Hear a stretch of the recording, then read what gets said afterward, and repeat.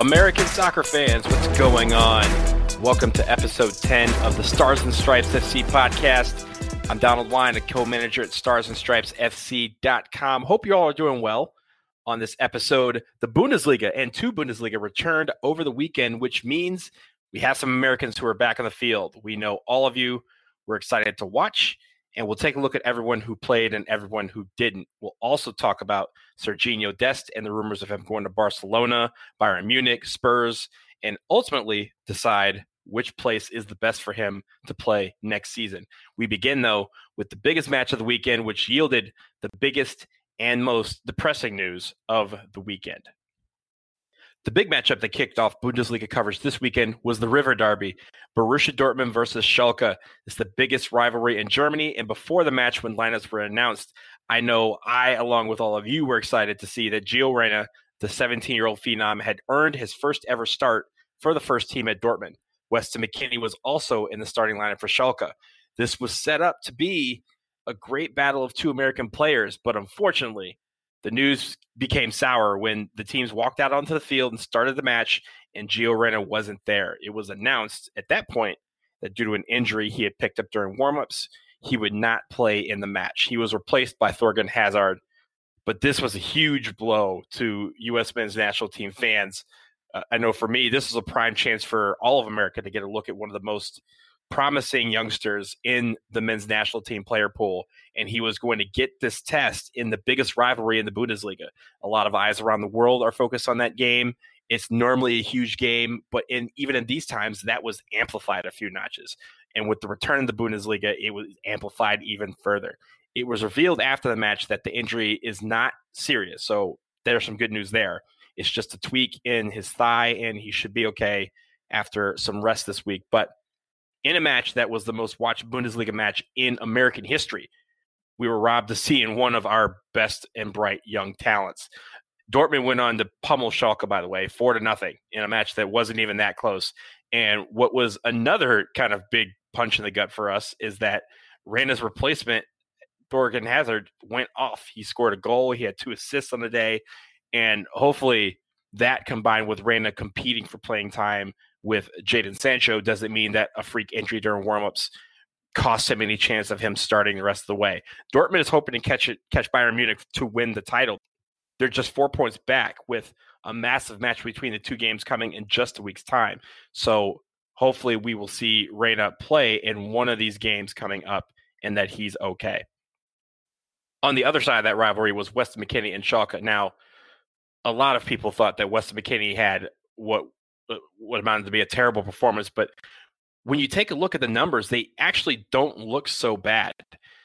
Brian Sciaretta of American Soccer Now, he's a terrific follow on Twitter. I hope you guys are already following him. He gave out some of the numbers for several Americans who played over the weekend, and Weston McKennie's numbers were kind of amazing when you consider what you probably saw on television. They looked like this. He played all 90 minutes. He had 79 touches, an 82% pass completion rate. He had 1 shot, 1 aerial one. He had 4 tackles, which was the best on the team, 5 interceptions, which was the best among anybody on the field, 3 clearances, the best on Schalke, and 3 out of 6 accuracy from long balls. So McKennie was actually the best player for Schalke on the day, even with how bad he may have looked via the eye test. He did track back quite a bit on defense, but he was really filling holes that were created by other players on his team not coming back. Schalke looked horrible, and that may have contributed to how McKennie looked. But the big deal for this is Schalke is hoping to get into Europa League positioning and even have an outside shot at Champions League positioning. And that performance on Saturday may not have really helped them that much. Right now, they're in 8th place. They're 2 points behind Wolfsburg, and Champions League is probably not realistic at this point, but they still need to perform a lot better if they want to see themselves hit that 6th spot and be in Europa League qualifying this summer. Speaking of Wolfsburg, John Brooks had a bad moment in their match against Augsburg. His header on a corner in their defensive end led to a goal.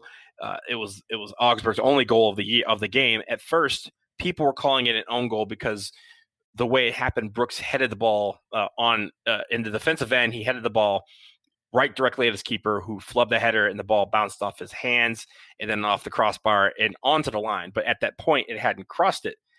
Tim Jedva headed the ball in at the line, so he actually got credit for the goal, but it still wasn't a good look for John Brooks at that moment. However, if you look at the whole 90, he had a pretty good match. He had 83 touches. He led the team with a 92% pass completion rate, 7 of 10 accuracy from long balls.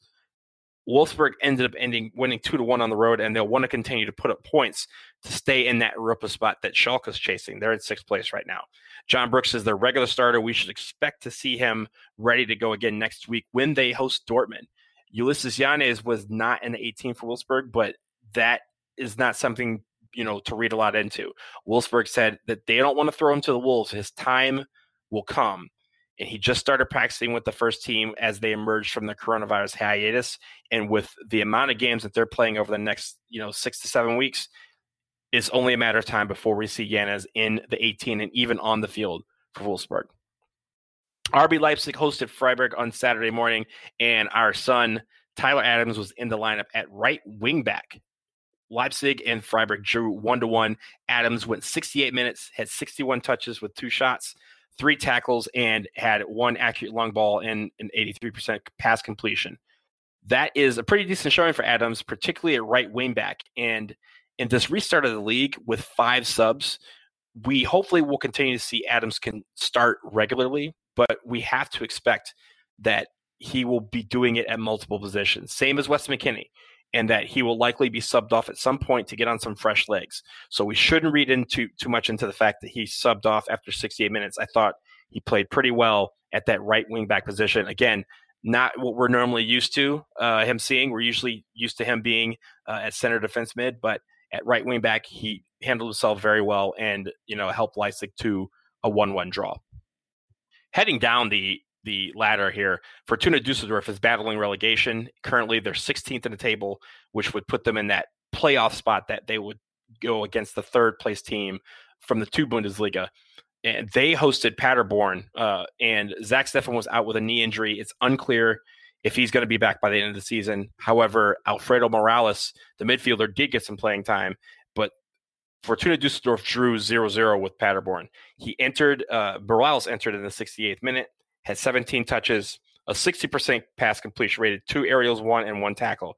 It's not a good shift for Morales. He's been bouncing in and out of the lineup, but for Dusseldorf, they really need points at this point. They really need wins because they want to get out of that relegation zone and stay up in the top flight. Timmy Chandler was a sub for Eintracht Frankfurt in their 3-1 defeat to Borussia Mönchengladbach. He entered in the 73rd minute. He had 17 touches for a 55% pass completion percentage. He actually had a shot on frame, 2 shots in total, and was 1 and 2 on long balls. Fabian Johnson for Gladbach was not in the 18 because he's been injured most of the year. It's unclear if he's going to even return to the lineup this season, even with the long layoff. He has been out since January, if I'm not mistaken. So it's a long shot that we will see him the rest of the year. But Timmy Chandler, definitely we'll see a lot of him for Frankfurt going down the stretch. Finally, on Monday, Josh Sargent and Werder Bremen took on Bayer Leverkusen. It was a terrific first half for a neutral, exciting back-and-forth action, both teams scoring. But Bremen in the second half just completely came off the rails. They eventually fell 4-1. Sargent was a substitute in the 71st minute, but he didn't get many touches in his time on the field. And Bremen looked awful in the second half. It's arguable to discuss whether Bremen in the second half or Schalke for the entire game was the worst team on the weekend, but both of them had abysmal performances. Currently, Werder Bremen sit in 17th place in the Bundesliga. They really need to make up some ground if they hope to avoid the drop at the end of the season. This coming weekend in the Bundesliga, we have another action-packed slate, and it starts on Friday. We have the Berlin derby between Hertha Berlin and Union Berlin.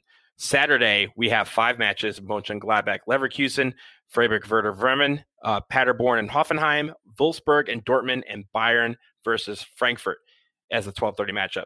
Wolfsburg and Dortmund is the best chance for us to see an American v. American setup if Gio Reyna is ready to go. And then Sunday, we have a triple header: Schalke hosting Augsburg, Mainz at home against Leipzig, and FC Cologne welcoming Fortuna Dusseldorf to town. Now, keep in mind that the Bundesliga also has a midweek slate of games next week, which means we can expect to see a lot of subs this weekend. And hopefully that means that we'll see plenty of playing time from the Americans that are in the league. FIFA recently passed a ruling allowing for leagues restarting their season to have 5 subs per team per match, and the Bundesliga has taken advantage of that temporary ruling. So plenty of opportunities for American players to get on the field over the next week with so many games. Coming up, we briefly look at the 2 Bundesliga, and we're going to discuss where the best spot for Sergiño Dest will be to play next season. Stay tuned. We'll be back after this.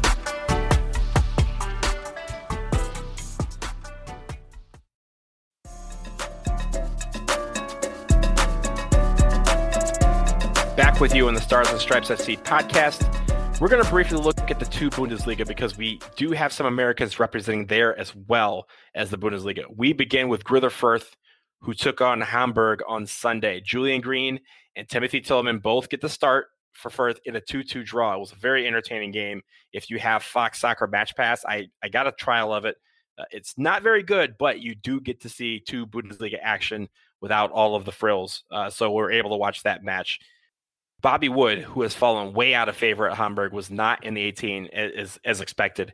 Tillman played 75 minutes, while Julian Green got 57 minutes for Fürth. Stuttgart entered their match Sunday against Wien in second place in the 2 Bundesliga. And I don't know if you guys know this, but Stuttgart is led by an American, Pellegrino Matarazzo from Wayne, New Jersey. New Jersey, stand up. Wayne is a team that's in the relegation zone, and this should have been an easy victory for Stuttgart.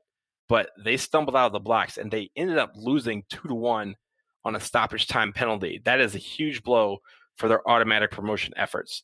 They are now third behind Hamburg on goal differential.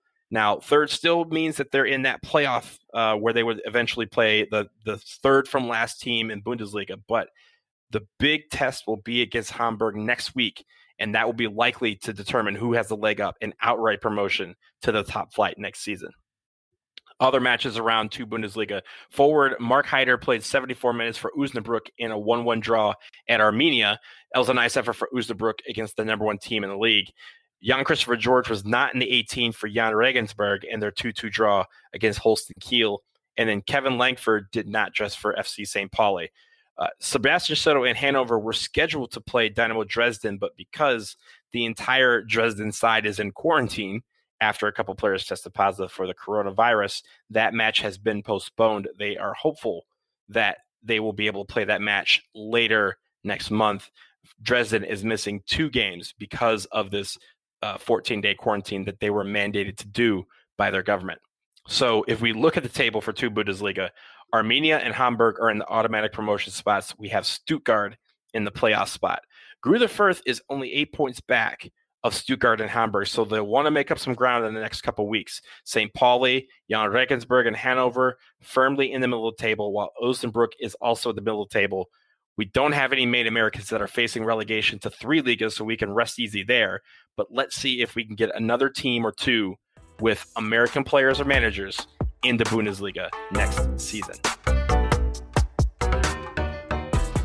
Our final segment is on the rumors surrounding Ajax fullback and men's national team fullback Sergiño Dest. Over the past few weeks, we've seen plenty of rumors about Dest's next destination, possibly being courted by a few big teams, Bayern Munich, Tottenham Hotspur, and most recently, Barcelona. Just last week, a rumor came out that Barcelona was actually set to pay 20 million euros for the 19-year-old, and that the deal just hadn't been announced because they wanted to get through the coronavirus hiatus and restart their season.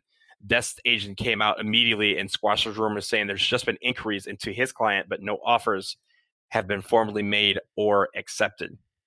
It's great for me to see an American get an interest from some of the biggest clubs in the world, and Bayern and Barca, and even Tottenham. Fans of the Premier League would love to have more Americans playing in England, but for Sergiño Dest, these moves may not actually be the best ones for his career. At Barca, they have Nelson Semedo, Jordi Alba, Sergi Roberto, and Junior Firpo, who can play the fullback positions. It's possible that he could go there and be groomed to take over for Jordi Alba eventually and be a part of the future backline. But and fans are probably relishing the idea of having an American at Barca on the first team. We currently have Conrad De La Fuente on the youth team, but it just may not be the best fit for him right now. Will Dest get playing time? It's not certain. Same goes for Bayern Munich, who already have a fullback pairing of Alphonso Davies and Yusa Kimmich. He could be competing for playing time with those two, along with Ben Pavard, Lucas Hernandez, David Alaba could play out wide. And even if Bayern try to make Alvaro Odriozola's loan from Real Madrid permanent, that is a huge ground to cover. Sergiño Dest is 19 years old. He's starting regularly for Ajax in the Eredivisie and in European competition. Moving to a bigger club at this point and not getting regular playing time won't do anything to help him progress in his career. If there's a team in the Bundesliga that he can move to that would allow for him to get that playing time and still be in Champions League Europa, that would be a better option than sitting on the bench at Bayern or Barca. Maybe somewhere like Borussia Mönchengladbach, Wolfsburg, Schalke, if they can make it to Europe, or even RB Leipzig would be nice destinations for Dest. He's able to link up with a fellow American there, and also, in my opinion, he could become a regular starter pretty quickly. Building that chemistry and that continuity with his U.S. men's national team teammates will not only help his club, it will help the national team. In the Premier League, he can also think about a team like Leicester City, Wolves, or Sheffield United if they can get into Europe. If not, even playing at a mid-table club like Everton or even Arsenal if they can get organized, those would be great destinations for him. Still, for Sergiño Dest, the best place to be for him right now is at Ajax. He's worked his way up to being a permanent fixture in the first team and routinely in the starting lineup. He's even scored a couple goals for Ajax in the Dutch Cup. He can continue to be a regular starter for Ajax and be there as they compete in Champions League next season. He does that and he emerges as a star fullback for club and country. He can write his own ticket next summer. We have the Euros. We have the Gold Cup. We even have the Olympics. More eyes are going to be on Sergiño Dest, and maybe that means more teams will go after him, where he'll be able to put himself into a great position to take the next step in his career. We'll see when the season ends for all the leagues, whether these rumors are real or if they're just people throwing jello at the wall to see what it sticks. But if he can stay at Ajax and do his thing, who knows where he can end up next year. And that's going to do it for us here on episode 10 of the Stars and Stripes FC podcast. We'd love for you guys to keep the conversation going on these topics and more surrounding the U.S. men's and women's national teams. We're always available at starsandstripesfc.com, and don't forget to subscribe to the show wherever you get your podcast. If you have questions or topics that you want for me to discuss, email them to ssfcpodcast@gmail.com. As we move forward, we're going to keep bringing this to you at least once a week, but if some big news hits, we'll be here to talk about it. Until next time, this is Donald Wine signing off. We'll see you soon.